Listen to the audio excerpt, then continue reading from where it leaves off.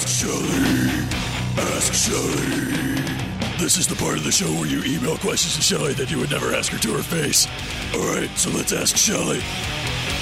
I always argue that, though, because sometimes I do get questions asked to my face. But you can email me. That's definitely easier than, finding me and asking me to my face. Email me. Shelley at FM99.com. You can find me on Facebook, too. Send me a question over that way. Random questions, the weird things that you think of that you're like, yeah, why that? Send me those questions. I love to research them and bring you back the answers. Here we do it on Monday, right here in the middle of the lunchbox. We'll start with a question from Aaron that says, why do my joints ache more than normal when a weather system is near? Is that just an old-timer's disease?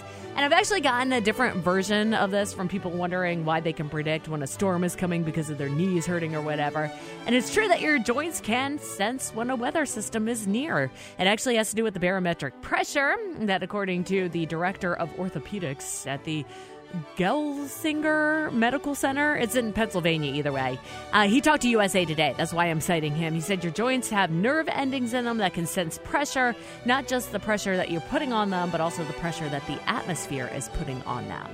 Now, a 2003 Japanese study published in the International Journal of Biometeorology found that there was a direct connection between low pressure, low temperatures, and joint pain in rats. Scientists are about to artificially produce chronic inflammation in the rat's foot. Then, when the rats were placed in a low pressure, low temperature environment, they exhibited signs of foot pain that were not seen in controlled rats.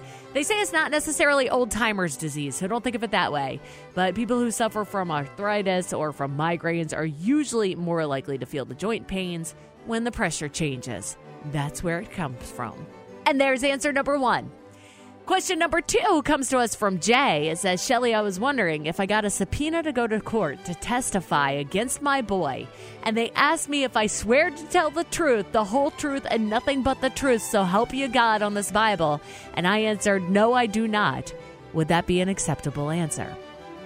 Jay, the answer is no, it would not be an acceptable answer. You'd be charged with contempt of court and fined or possibly jailed.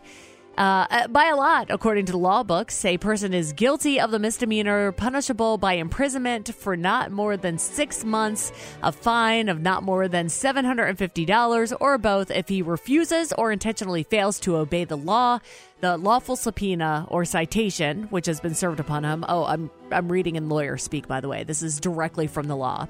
2, secretes himself or leaves his residence to avoid being served with a subpoena. Or 3, refuses to take an oath or affirmation, or being sworn or affirmed, refuses to answer a question required by the court or the presiding officer. What you need to know in all of this is you got to tell the truth, and you got to answer. And then finally, it's an old Ask Shelley question that I finally have the answer to. It turns out scientists didn't know the exact answer to this until recently, but I can now tell you. Researchers have discovered the reason pee has a golden color is because of some enzyme called bilirubin reductase. Oh, a reduced bilirubin.